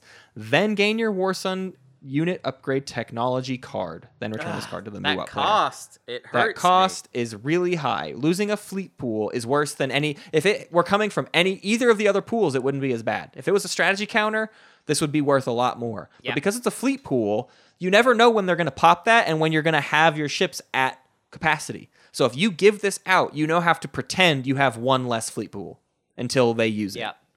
Yeah. Because otherwise, this is going to cost you not only the command counter, but all the ships and systems that just went down below your fleet pool. So this one is a high price, sort of, and it's giving someone a lot. Now, we've talked before on the show, probably during the Muat guides, about how it's also maybe not a bad idea to give it out if you can control that command counter problem, because it might get the heat off of you. Mm-hmm. Someone else having War Suns, if they're across the map from you, maybe isn't the worst thing in the world. Because Maybe. right now, everyone looks at you as the person with War Suns, and that scares them, and they don't like you. Right, but also you're giving someone else War Suns, Right, which is so a it's not problem. great. Yeah, Yeah, I don't know. I wish that Muat had a promissory note that you could peddle that was not so nuclear, basically. I feel It's like really sad to me that this is just straight up and down a worse version than Research Agreement. yeah. Jol-Nar could go research War Suns and give out Research Agreement before they research War Suns, And it's accomplish the it's same it's thing. accomplished this exact same thing, and they lose nothing. And yeah, it's really annoying that Muat got screwed over so bad here. Yeah. Yeah, this would have been a really good opportunity to like give Muat a fighting chance. There's two decisions that I feel weird about with promissory notes, and it's Muat and Arborek. Why did these two factions that Right. are already getting dunked on? They're struggling. They're struggling. They needed the help. Please be Yep. nice to them. And they just have these like kind of meanie pants faction promissory notes. It's hard. It's hard. Yeah, it's really rough. I hate it for Muat. I always wish there was a way to get this out there, but that threat of losing your fleet supply is always bad, and it's never good. And also, here's the other problem with it. People aren't going to pay a lot for it because they have to consider, what's it going to cost me to get the War Sun tech, and then I have to spend $12 on a War Sun. Mm-hmm. I can't give you $5 for just the tech. Yeah. That's just too much. Right. And it's not worth very much, which means, is it worth Muat giving it out? If it's going to cost you one command counter and fleet supply, in theory, it's worth 2 to 3 trade goods, right? Because that pays for the command counter. Mm-hmm. I don't even know if people will buy it for 3 trade goods. Yeah, I mean, I think if I am Muat and I'm doing very well in command counter economy, which is I mean, rare. that's cool, I guess, if that does happen. You did it. Yay. Then yeah, maybe I sell this, but I still kind of want. I mean, I want to be paid for it handsomely. I want 4 trade goods. I want maybe 6 trade goods. I want a lot of trade goods for it. I don't I want a lot of money for this very valuable tech. But it costs me a command counter from Fleet Pool, which I guess if I plan for isn't that big of a deal. I think the other problem is this card is as weak as War Suns are. Because anyone who's trying to buy this has to make the War Sun argument to themselves. Mm-hmm. Part of the War Sun argument is, well, it takes a long time to go down that path, and you're cutting that out. So that's great. But it's still expensive, and it still is going to die to a direct hit very, very, very easily. So what point is a War Sun not worth it? What's the market value of this round 1? That's kind of what I'm interested in right now. What if Hakan was like, I'll give you my trade agreement. I'll give you my trade agreement for it. Well, would you give it out? I mean, yes, because round 1, I'm in no threat of the fleet pool thing being a problem. I have 3 fleet supply. I have 1 big ship, and that's it. So round 1 is the best time to give this thing out. But it's also when people have the least to give, sort of. I do think you have to think about it needs to be a faction promissory note for a faction promissory note of value. And it needs to be something that's going to save your round 1. Mm-hmm. So if that is the Hakan or a 4 trade good trade agreement from the person who's going to play trade, if you're going to guarantee yourself $4 for a carrier and 2 more infantry, I think I'd give out Fires of the Gaslight. I think I would, because my round 1 is so very, very bad. Yeah. I think people are going to disagree with that, but I think that Muat has to make tough decisions like that to save their early game. If you can make a good round 2 for yourself, Fires of the Gaslight is worth it. I can't believe we put ourselves in a position where we're going to have to write another Muat guide. Basically, I can't believe that. Don't worry, I will shoulder that burden for you. Yeah. Yeah. That's a little reveal. I will not be writing the Muat guide. I don't know. I feel like without revealing it, we revealed that. That's been revealed. Surprising no one. I'm never playing that faction again. I don't care. That's okay. You'd have to do another. You would have to do another Space Kitty episode in order to make me do it. And I hope to God that nobody does that. Let's talk about the guide I'm not going to do and you're going to do. Yes. By talking about the Ghost of Crius IFF promissory note. At the start of your turn during the action phase, place or move a Crius wormhole token into either a system that contains a planet you control or a non-home system that does not contain another player's ships. Return this card to the Crius. What a funny note, because this one is for you. It's like you want them. You don't want. You just want to give this to people. Yeah, this is the only note where you will give this to someone for nothing, and with strict instructions of how you want them to use it. This is one of the rare cases of a promissory note that is an ability that you don't get unless you get your faction tech. This is your faction tech. And it's better than your faction tech because it happens during the round instead of during the status phase, and you can do it whenever, more or less. Mm-hmm. So yeah, this one is the most interesting promissory note in the game to me, for that reason. I love it. I love trying to peddle it. I love trying to make use of it. It always sucks when someone decides to hold on to it against my will. Right. Because I love trying to use it in weird, wacky ways. That being said, in terms of, it's nice that it benefits you because it's probably not worth much by itself. It's very rarely worth anything unless it's like an endgame scenario where everyone's like, we have to stop the Barony Aletnev ghosts. Give me that promissory note so that we can put the alpha wormhole adjacent to Barony's home system so that we can jump on them. That's like the only situation where the table is looking to you for help with this promissory note. But yeah, it's funny because I feel like I almost want to say, can you peddle it? Yes, you should peddle it, and the market value is 0. Whatever. Yeah, I mean, it's not. Who cares? The market value is the fact that you're getting to move these wormholes around in ways that probably benefit you. The thing about it, too, is even if you're giving it to somebody else and they're using it to their benefit, it is probably still benefiting you. It is benefiting you. No matter where that wormhole goes, unless it's inside a supernova, you're probably benefiting from it because you just want wormholes everywhere. Yeah. I mean, I think that even if they think that it's helping them, it's actually probably going to help you, especially if we're talking early game where it's like, who knows where you're going to want to get to. Yep. So even if they are like, all right, well, I'm going to put it right next to you. I'm going to put it in your slice. I'm like, cool, love it. That's a place where I get a plus. Like you can't. That's what I pay. I literally pay people to do that round. Oh, yeah. That's where I pay. I give you Crius IFF and I give you 2 trade goods and I say, put this on New Albion Star Point right in front of my Crius gate. I want it at the center of my pie slice. Will you please do that for me? Yeah, if anything, what you want to do is to try and not have to pay somebody to get them to use it. Right, the market value trick them into putting it where you want it. The market value is -2, and you need to try and get it up to 0. So yeah, I would try and get away with not paying people to do it though. I would go with that like play like just kind of do it amicably. Like my discussion would be something like, hey, I want to give you Crius IFF. I'm not going to tell you where to place the wormhole. Place it wherever you like, but regardless of where you place it, it's going to be good for me. And here's what I would like, obviously. But I want this to be good for you. You just like look at them, see who has a wormhole, who has Quan or Lodor, and then just basically be like, do you want to make that a little bit juicier? Yep.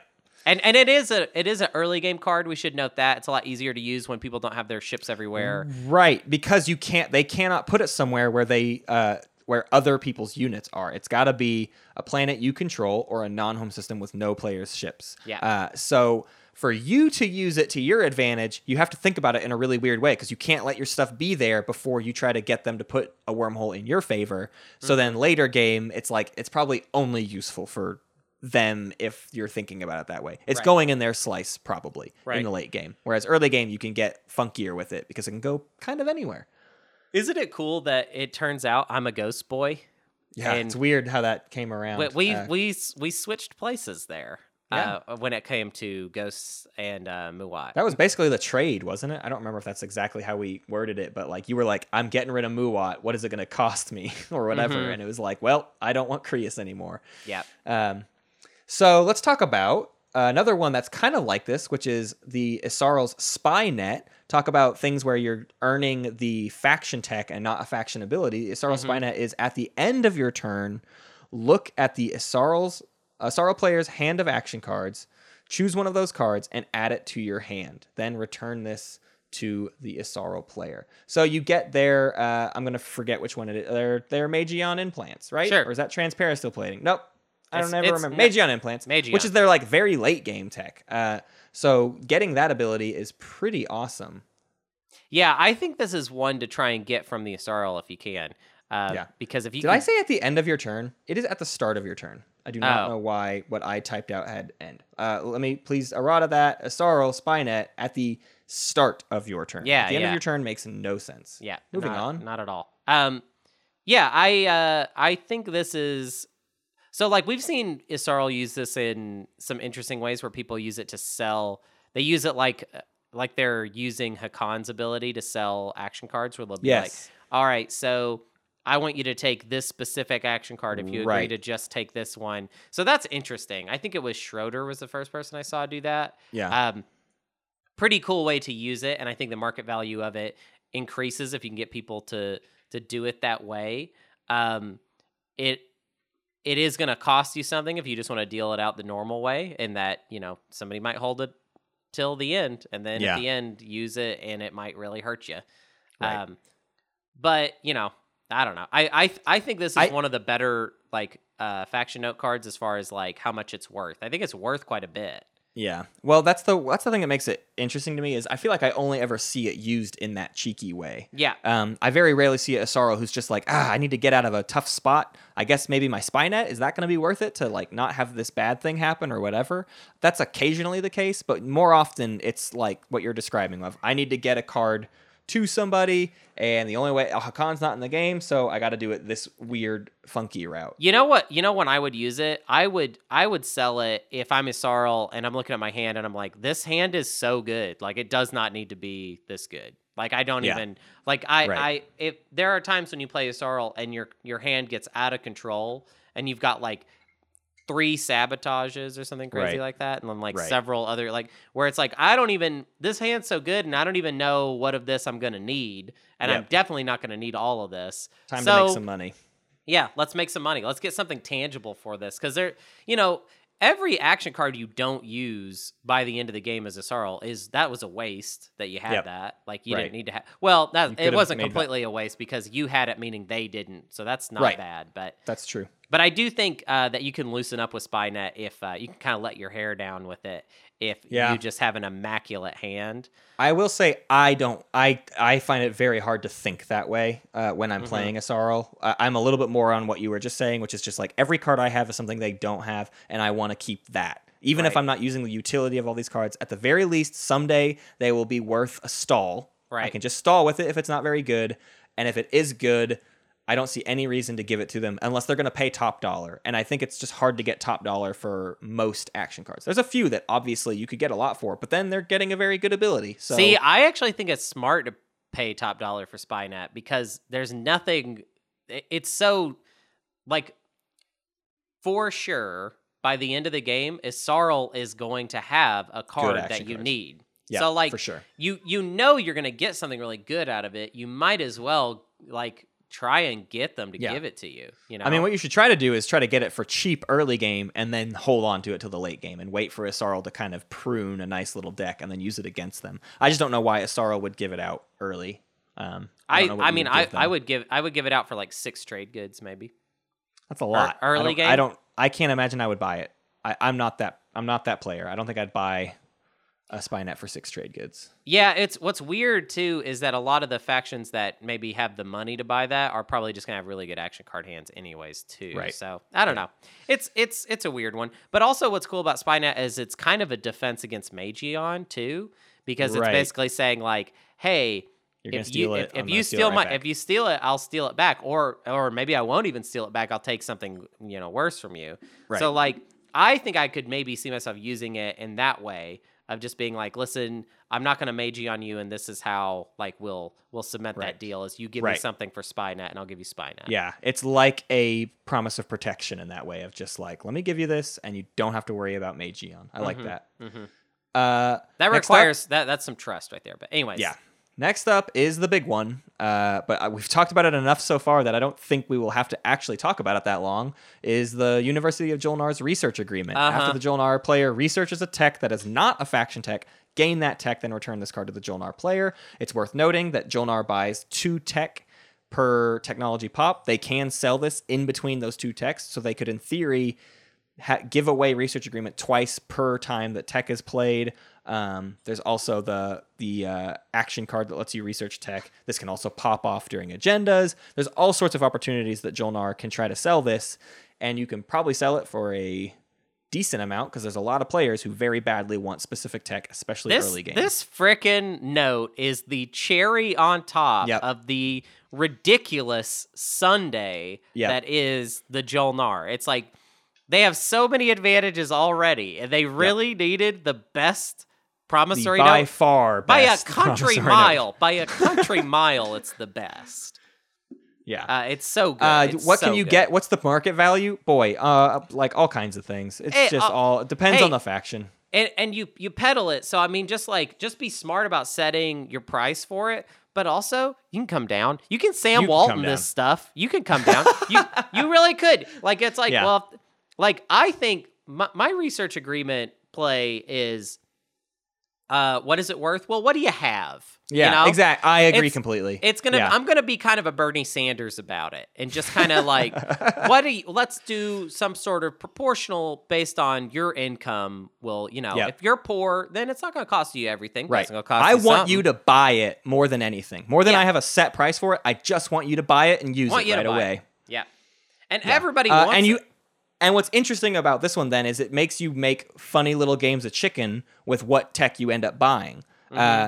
You want people to want to use it because you want to get it back so that you can sell it again. So that's why you try to sell it out before you get hypermetabolism, because it's fine if one person gets hypermetabolism at the same time as you, as long as you get that card back and can sell it again. Same thing for things like Gravity Drive. I don't know, the different factions that really want transit diodes. That's kind of like a funny little thing that happens to some people, is transit diodes is very important. Dreadnought 2 is a big one. Like, keep those key tech in mind, and like, you really do want to use it on those, because nobody's gonna use research agreement to get Magen unless it's the last red they need to accomplish an objective or whatever.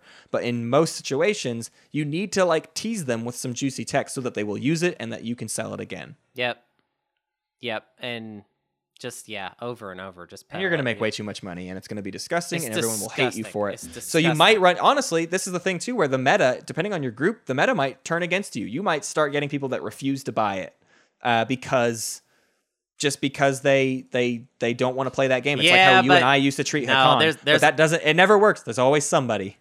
There's always somebody that needs it real bad. Like, if I'm Sardak and you come to me round 1 as Jolnar, I'll give you it. I'll give you anything, please. Whatever you want, man. Whatever you need, that's fine. You can have it.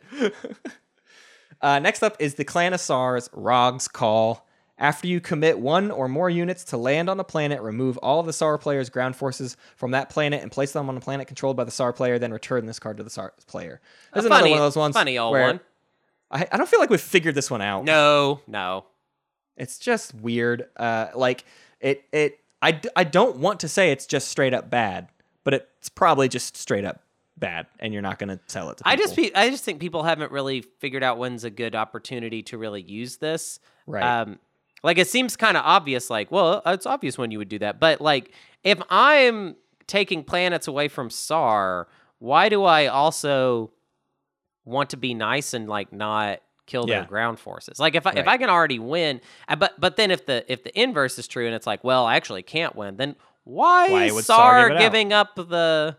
Yep. Like, so it's like you're making a deal for a planet, basically. Right. It could be like a control objective thing. Like, if I'm making a deal with SAR to get this planet for a control objective, I could see that. And then you're like solidifying that, but that's a very specific deal that doesn't happen based on the fact that this is SAR. You know what I mean? Like, another specific one I can think of is the Mechatol Rex situation. If SAR's parked on Mechatol Rex or whatever, and they're going to retreat out of the combat. I mean, in most cases, here's the problem with it, is in most cases, if they're retreating, if you're like making a deal to take these planets, they're retreating ships away, and they're going to pick up their ground forces when they retreat. It's not a problem. But it's just rare for SAR to have a planet with a bunch of ground forces on it. Yeah. If they're a really smart SAR player, they'll have like one ground force on every planet. And so then all you're doing is moving one ground force. And so it just doesn't feel like much. So like this is very, very rarely worth hardly anything. And if anything, I see it more often as something SAR offers for free so that they don't lose their ground forces. Yeah. And that's the only situation it's used, is like, you're bringing 3, I only have 1, you're going to win, but do you want to reduce the risk of you even losing one of them so that I also don't lose one? I will give you this for free. Okay, well, maybe we should say this, because maybe the key to this card is because I think you paying, like, let's say I'm going to give you Rog's Call and a trade good. Even to save one ground force, that could be worth it sometimes. If I've got excess trade goods and I have the perfect place to put that ground force, so remove all of, and then place them on so they play, so that's kind of, all right, never mind. You can't use it in that way. Right. The opponent places it. Right. It's hard to use it. It's just because they're going to put it somewhere not useful, or they're going to, I don't know. It's just a weird one, and you'll probably never make money off of it. That's how I think about it. When I have it, I don't think of that as one of my money makers. My money maker is my basic ability of, I'm going to take that planet back later and I'll get a trade good for it. Yep. Next up is the Winnu Acquiescence. At the end of the strategy phase, exchange one of your strategy cards with the strategy card that was chosen by the Winnu player, then return this card to the Winnu player. This one is most often used when Winnu gets Imperial because they're sitting on Mechatol, and you get an opportunity to take that Imperial away from them so they don't get to score the point. That's kind of the gist of the idea of this one. That being said, it's a really tough one for Winnu to give out, but because Winnu is such a desperate faction, it's probably got a value, depending on the player. Yeah. I will sell Acquiescence if I can save my round 1, or save my round 2, or save my round 3, because all 3 of those rounds are probably in a lot of trouble. That's exactly what I was going to say, is that I think this is an early game. Winnu sells this, hoping that they just get blocked once, or like early in or mid game from taking Imperial. Right. But the other thing that's scary about it is that this is also one of those things that could get traded around, and like the value of it could fluctuate after you give it out. Someone else is going to make more money off of it than you are going to make off of it. Yeah, because if it's somebody that like really wants to get Imperial, they're going to be looking at it like, oh, I'm buying Imperial and also blocking the Winnu. So I don't know. It's a scary card. It's not as nuclear as Muat or Arborek. No, actually, it's more nuclear than Muat, probably. It probably is costing you more, because this is literally costing you points most of the time. Right. But I also wouldn't see it as devastating as Gift of the Prescience. Right. It's weird to play against this, too. When you know someone else has it, you start thinking about, like, well, do I want to take the thing that's most useful for me if it's also most useful for them, or do I take my second pick because I know it's not quite as useful for them? Yeah. Right. Do I give it to Jolnar, and now I start taking tech a lot because Jolnar like doesn't care if I have tech, so they're not going to use it on that. But that's like not a good headspace to be in. That's not doing anything. That's not forward progression. That's just like you're getting too gamey on your own when you don't need to. I think you just should take what you were going to take. You know what I think is the good way to try and use this is to sort of use it to get outside of the speaker token deal. Right. So let's say I'm Winnu, I'm the speaker, and I don't really need it. Let's say it's like round 2, and I'm like, it's not very important for me to be the speaker right now. What could I get out of making like the person in last pick or 5th pick get speaker, or be able to pick whatever they wanted? Well, I'll tell you what I think is the actual normal situation you're describing. Is I have speaker, and the player to my right is going to attack me because I have empty planets. I almost definitely have my home system empty, or one of my other planets. I don't have a big enough fleet in the beginning to protect all my stuff. Your massive fleet is your massive fleet didn't turn up, and so your neighbor gets to extort it out of you. I think that's what happens. They true. threaten your home system, and you go, okay, fine, here's acquiescence. Go away. God, that's a bummer. I don't know what other... I don't know just selling it. I don't know that you want to sell it. I think you save it to pay someone off. I think that is the value of it, is you need that protection. You need this to save yourself.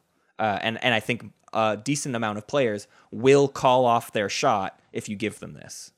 Now, the problem is you only get to do it once, so you better reinforce that thing on your next go-around. But it's like a ceasefire. It operates like one ceasefire. You can stop an attack that is being threatened. It's a kind of a sad old card, really. Yeah. Even the name, it's kind of, Acquiescence.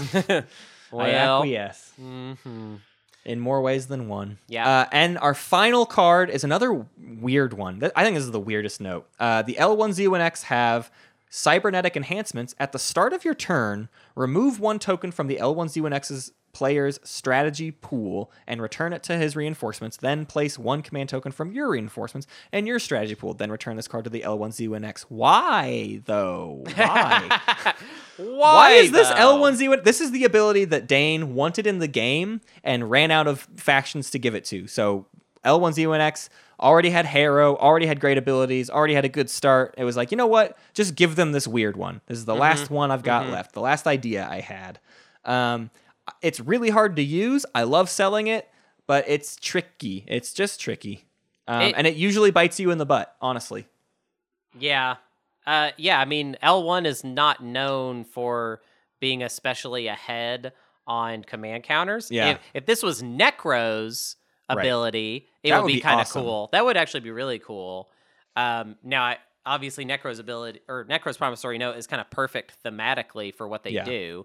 I'm just really surprised that this promissory note doesn't allow someone else to use your ability to take over a space dock or PDS. That would be a note of some value. Yeah, Someone that gets would be crazy. to steal PDS. But there's and already that space docks. action card that lets you do it. Right. So maybe that's just that ability being in too many places. That might have been true. the discussion. Yeah, it's hard because it's all restricted to the strategy pool. Like if it was just like token for token, like from wherever to wherever, or like if we included the tactic pool or whatever. So I mean, but I think this is one of those ones where if you're smart and you're thinking about your resources all the time, you might be like, wait, I don't need this command token right here in my strategy pool. I wonder who would buy it off. Right. Like if you just realize you don't need it that round, sell it. Like somebody probably needs your strategy token in the middle of the round, but it's not if you can get the right price for it. It's 3 trade goods is probably worth it. Sure. And they'll probably buy it for that much. Yeah. I mean, I wouldn't go below 3 trade goods because you're technically losing money, but and I don't know. I go back. I don't necessarily agree with the whole like kind of magi way of looking at it. No, I don't either. But I think it's an okay baseline, and in this instance, it does help keep yourself a little bit protected. I just mean if I like sometimes it's worth it just to change the currencies, right? You know, like, like turning the command counter into trade goods. Well, now it's a more malleable currency, and even though I only got 2 trade goods out of it, now they're in the universal. You know, I can use them for anything. So I got them in the pot now. And that's it. We did all 17. Yep.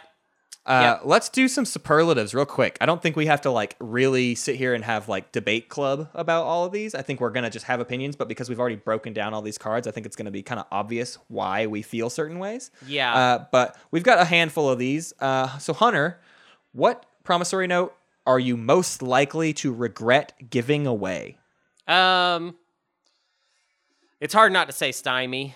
I think it's a toss-up between Stymie and Gift of the Prescience. Yeah, I definitely agree there. I think we even had this argument the other day when we were prepping this. And I want to say Stymie is the one you will like regret right away. You just should have never given away in the first place.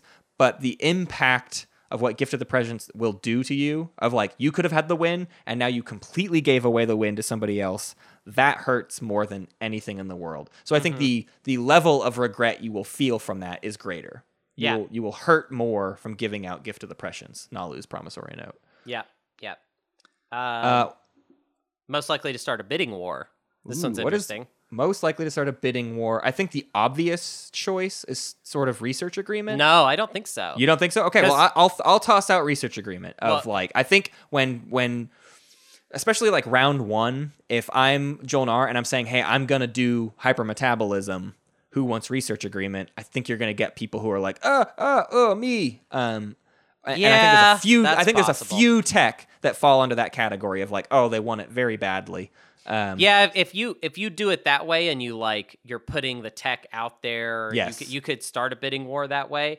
But I was thinking like the thing that's weird about research agreement is that it's very good, but also like you just peddle it so much. Right. You'll get it eventually. So like I think if people were you would have to have 2 factions that very desperately needed the same tech now. Right. And then in that situation, that's a bit tricky. That's not all like.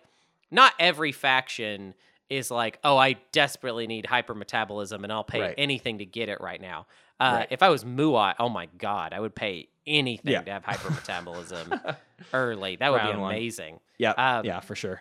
But yeah, like it just depends. I think like a bidding war to me sort of suggests that like it's something that when you put it out there, everybody's going to be like, oh, I want to be the one to get that. And I actually think Fires of the Gaslight kind of has that potential in it. Of like, if you're willing to, if you're Muat and you're willing to sell it, nobody's going to be like, well, I absolutely don't. Like, because I don't want to be the one that didn't get War Sons. You know what I mean? Like, because Muat putting it out there is meaning that now somebody else is going to have War Sons in addition to Muat. And I might not even want War Sons, but I just don't want to be the one. I don't want to be the one without it. Yeah, maybe. I don't know. I just think it's still such a hard sell to like convince myself to get War Sons. I think I would just, if Muat was trying to start a bidding war, I feel like I would just be like, nah, it's not going to happen. It's not going to happen here. I just mean in that situation that like anybody would want it. It's not like even Gift of the Prescience wouldn't really start a bidding war because not everybody is going to need it right away, you know? Right. My other one to throw out there would just be Hakon's trade convoys. Yeah. Especially in a world where there's like 2 or 3, 4 commodity factions at the table, they all will kind of benefit from having it. And because it's a one-time use, this is your only shot at getting it. Yeah. I see that a little bit. I'll talk more about that card in a minute. Let's talk about the most underrated. I feel like we agree because we brought it up, but I'm going to say Sardak Nors. I think Sardak Nors is the most Teklar underrated. Legion, it is underrated. A great, really very, very good promissory note that is not utilized enough. Yep. People don't buy it enough, and Sardak doesn't sell it enough. Yep. Underrated. It's worth more than people pay for it. It's a clutch card. That's why people underrate it. Is it doesn't sound that good, but this is a very clutch situation in which it is useful. Yeah. I think it's helpful. If you're in a game with a Sardak Nor, basically at any point you can get morale boost for your infantry. Yep. And which is the most important time to have a morale boost. That's like the main morale boost you want. Yeah. And so like because of that potential, you need to just be factoring that in. Like, well, I could always try and buy Teklar Legion. Yep. And they're a poor faction, depending on like I feel like I've just been seeing a lot of Sardak games lately where like they get way ahead somehow. Yeah. But if they're happening. But if they're not in that position, then like they're, you're probably gonna be able to like bargain with them for it. So right. And so finally, let's do our last one. Hunter, what is your most overrated promissory note? Trade convoys. Sounds like you were going to trade convoys. I think, and I actually think it's partly my fault because I think at one point I was trying to make the argument that trade convoys was worth promise of protection. I don't know why. I don't feel that way anymore. And I don't think that. I think adjacency is easy in a lot of situations, and I think trade convoys is it's nice that it's a stall, and it's one of those situations where I think the Hakan probably needs, like, I don't know. There's something we've been running into that we don't have a term for yet, and I wish we had figured it out within this episode. We never really quite nailed it, but I think there's a situation where so when you give out a promissory note, a lot of them kind of hurt you, the person that gave it out, a little bit. Yep. which means that it kind of needs to clear a certain value threshold in order to be worth it to give it out. And then the other person needs it to clear a certain value threshold for it to be useful for them. Like if I have to pay everything for trade convoys, it's not really, it doesn't end up being worth, like if I had to pay too much for it. So I think that some of these cards have a problem of like those things don't sync up. Yeah. And I think Trade Convoys has that issue when we're talking about the factions that could really use it, like Arborek, where Hakan, I think, needs to get a little more than Arborek can afford to pay in order for Trade Convoys to make sense. Does that work? That does make sense. Yeah. Yeah. I'm going to throw mine out, and I did not feel this way before today, but our conversation about political favor made me start to actually think that political favor is worthless. Yeah, I don't think it's good. And myself was overrating it. I was trying to find value in there, but it's the Mentak problem of you can use that ability without ever giving out that card. That card serves no purpose. You don't need it. It codifies it. I think in Mentak's in the Mentak situation, there's a dimension there that isn't present with political favor, just in the nature of the for sure, and it makes political rules. Favor worse. Yeah. So I think I think if you are rating political favor at all, you've already overrated it because there's no value. You already have your bargaining chip, which is that you can quash. Right. And so why would you give that up ahead of time? Why wouldn't you just wait to get paid when it matters? Yeah. I would rather just keep all the I feel like I'm like really not riffing good today. Like my brain is not pumping the word. My word factory is failing me. Every time I reach for a word this episode, I feel like I've been like, wait, what? How do I talk about anything? Yeah. So I don't even know what I was going to say. Well, before we break your word machine, let's jump out of here. We can fix your word machine, and we'll come back in the errata with a newly repaired word machine. Yeah, love it.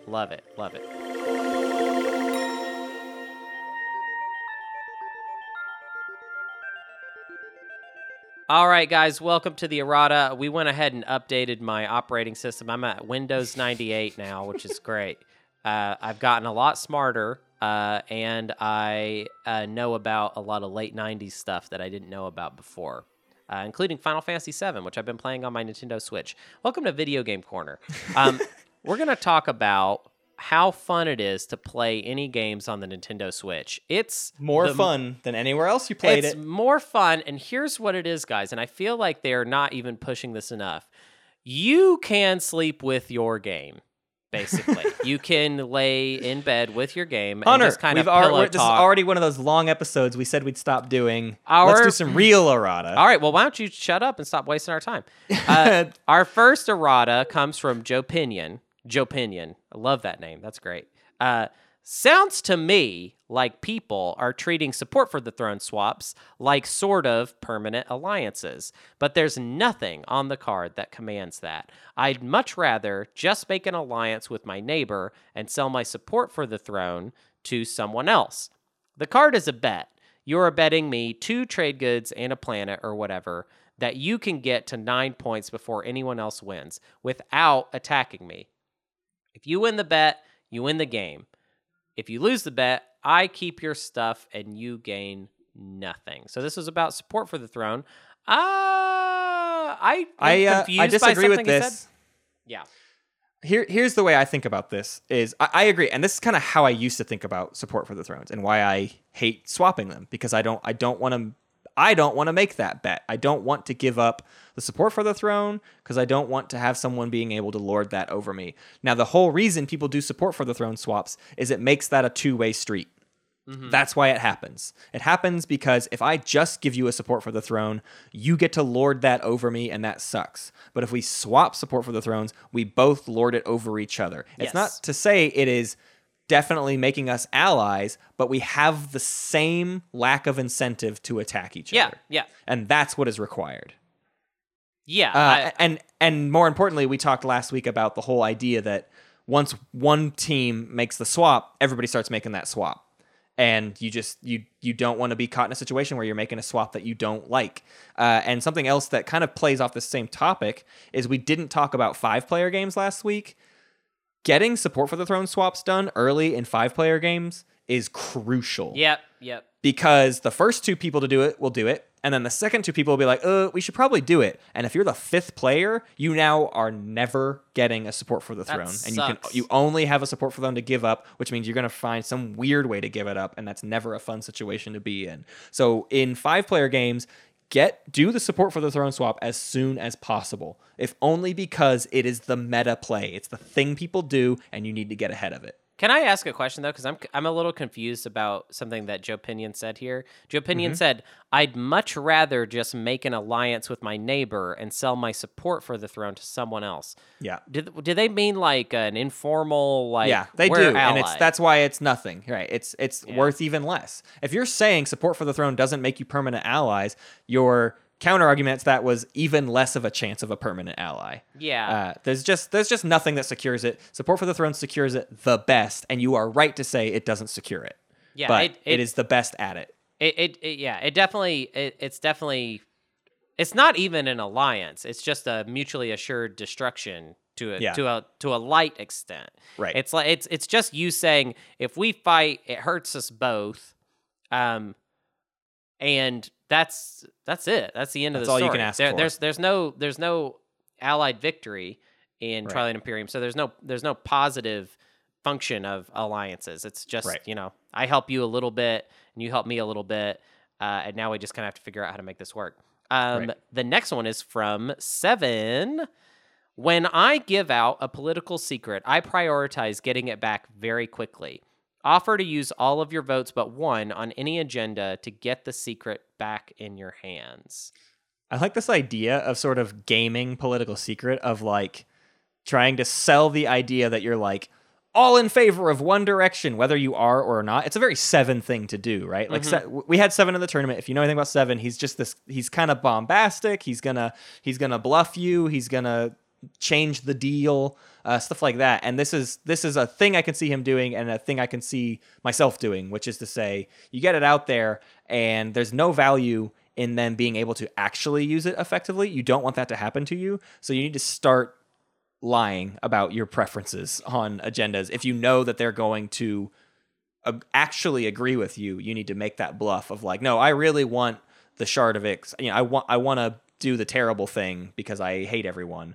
Well, hopefully that means they'll kick you out of the vote. Right.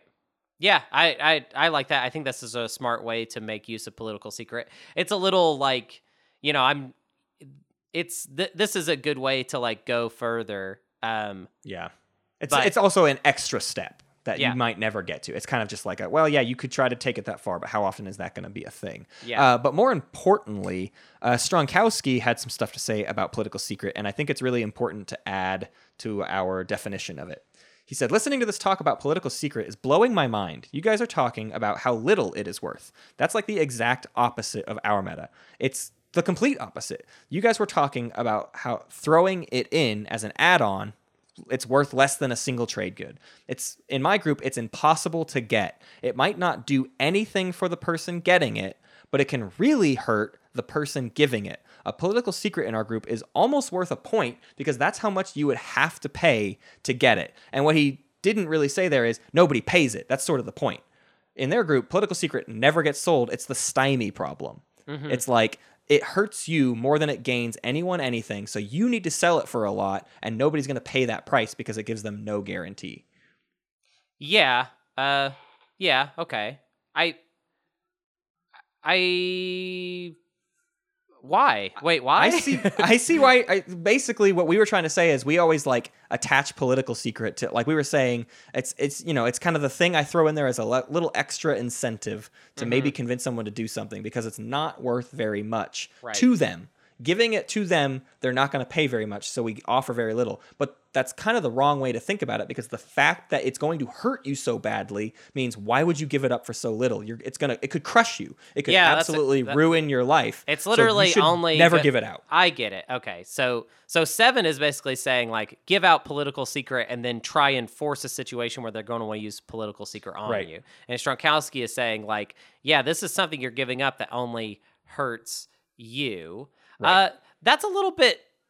That's interesting though, because that's kind of. I feel like that's a little bit of tunnel vision, because there's a lot of reasons. There's a lot of times that you would use political secret on somebody, but not necessarily because it's going to hurt them, just because you're trying to take over this vote right now. Right. Like if I Right. had anybody's political secret and an agenda came out that I felt anything about, I would be like, I'm going to play political secret just because like, oh, it's an opportunity to do it. Maybe so. and But that's I not think necessarily- that's us undervaluing it. Maybe. I don't know.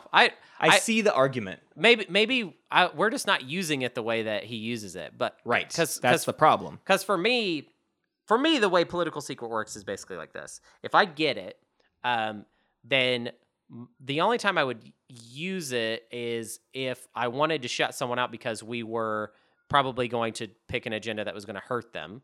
Yep. Or much more likely, just an agenda came out that I wanted to win. So I'm going to just try and cut out as many people as possible. So I'm going to just play it. And just because the agenda is going to help me doesn't mean that it is going to be devastating for them. You know what I Right. mean? That's all I'm saying. Right. That's sort of the part that I agree with is what Stronkowski is sort of saying is the worst case scenario. Yeah. It could cut you Yes. out of a mutiny vote, and that sucks. Yeah. But more often than not, someone might cut you out of a vote that you didn't care about anyways, and it ended up going the way you would have voted if you had been in it. Exactly. So it is tricky to say, and I think that's why that dichotomy exists of why some people value it very, very little, and some are like, you should just never sell it ever. And it's because of that. It really comes down to what your meta has considered. But I think Stronkowski has the right of it just in terms of like how people should consider it and how seriously people should take political secret. But the fact that so many people don't makes it easier to deal. Like, because you can lean into the fact that people probably aren't going to only use it to crush all of your hopes and dreams, it makes it more valuable. So it's a weird little meta play. I think this is actually a really good errata that we haven't gotten an errata like this in a while. That's kind of been like, hey, you guys are way over here on this thing, but I think on the continuum, maybe you guys should be closer to Way where on I'm the at. other side. And Yeah. and I think this is kind of a situation of the truth lies between us kind of deal. I think so. I think this is a little, from what Stronkowski is describing, it sounds a little too nuclear, but I think we've maybe been way too laissez-faire with it. So For sure. there Yeah. we go. That's what, if anything, that's what Stronkowski convinced me of, is like, I need to quit just adding political secret to a deal as like an extra trade good. That is not good. That's not a good way to think about it. Yeah. Yeah, but there's always that chance that There's always a chance that you'll get the thing you really want. There's always that chance that you know what it is? It's too much random number generator for our brains, basically. So we're like, Maybe listen, so. Well, it I don't depends on even- what you're getting out of it. You know what I mean? Yeah. If it's a bidding war, I think that's the problem. Is political secret to me is my tool for when I'm in a bidding war. I almost never just offer political secret, but when I'm clutch with someone else, I'll throw my political secret in, and hopefully that sways the tide. And in theory, what I'm trying to get, the reason I'm having a bidding war is because that thing is very, very valuable to me. And it's not the highest odds that this political secret is going to get used against me on something that hurts me as bad as what I'm gaining from it right now. Yeah. So that's the random number generator you're dealing with. Right. You're hedging your bets. So again, it falls somewhere in between both of us. Yep. Whew. All This right. is a long episode. We haven't had a long episode in a while. Yeah. If you liked this long episode, why don't you rate it on your podcast app of choice, especially Apple Podcasts and iTunes. You can also follow us at Space Cats Pod on Twitter, Space Cats Peace Turtles on Facebook. You can email us plays of the week at spacecatspieceturtles@gmail.com. You can find our posts every week on the Twilight Imperium subreddit. You can join our Patreon to be a part of votes that led to episodes like this one. This originated as a Galactic Council episode. It's sort of like and also make sure to vote. Make sure to vote on game 2. Yes, vote on game 2. That's what the Patreon will allow you to do. We're going to knock off another game next week, and then we'll be down to 3. You can join our Discord for fun conversations and to get some of your Patreon benefits. I am Hunter Donaldson, and I am a comedian in Portland, Oregon, and you can see me every single Thursday at Earthquake Hurricane at Ford Food and Drink. The show starts at 8 o'clock. And also, you can check out my Sunday night show, Comedy is Everything, which is at Alberta Street Pub every Sunday starting at 9. That's a good one. That show's been really great lately, too. We've had big turnouts, lots of really good comedians, and even a fan of the show showed up the last week, so it was great. Yeah. I want to thank some Space Kiddies. I want to thank Billy, TG Welch, Yin for Life, Patience is a Virtue, Naderade, Jimbov, and Umar. All right. So remember when I sang that on stream and everybody treated me like I was crazy? I had 100 people gaslight me. I remember, and I'll never forget. Space Cats Toy Story 4, the movie, in 3D. Toy Story 4 in 3D. Toy Story 4D. Why are they cowards and didn't go for that? I want to see Toy Story 4D. Actually, I want to stop this recording because I want to go watch. I might go watch that movie literally right now. Toy Story 3. I'm totally down to. Oh, okay. No, Toy Story 3. No, I want to go see Toy Story 3 again. I gotta go. Yeah, I want to go watch Toy Story 4 as well, but I also kind of just want to rewatch the entire saga because let me tell you guys, Toy Story is underrated for just how good it is. Like everybody loves Toy Story, right? But like it's very good. When you really dig into the lore, man, does it really open wide. It's got a deep lore, and also, like, what's going on with these toys? Why are they talking? They haven't even explained that yet. They've never explained why the toys I'm talk. hoping they're going to explain why the toys talk, because I don't get it. I'm ready for them to connect the Pixar multiverse. Yes. And really show us why the emotions talk, and why the cars talk. Yeah. And why the dinosaurs talk. Yeah. Yeah, and why the bugs talk. And why the Irish people talk. Yeah, why are Irish people talking? You know what I mean? Why do they have feelings? I didn't know that.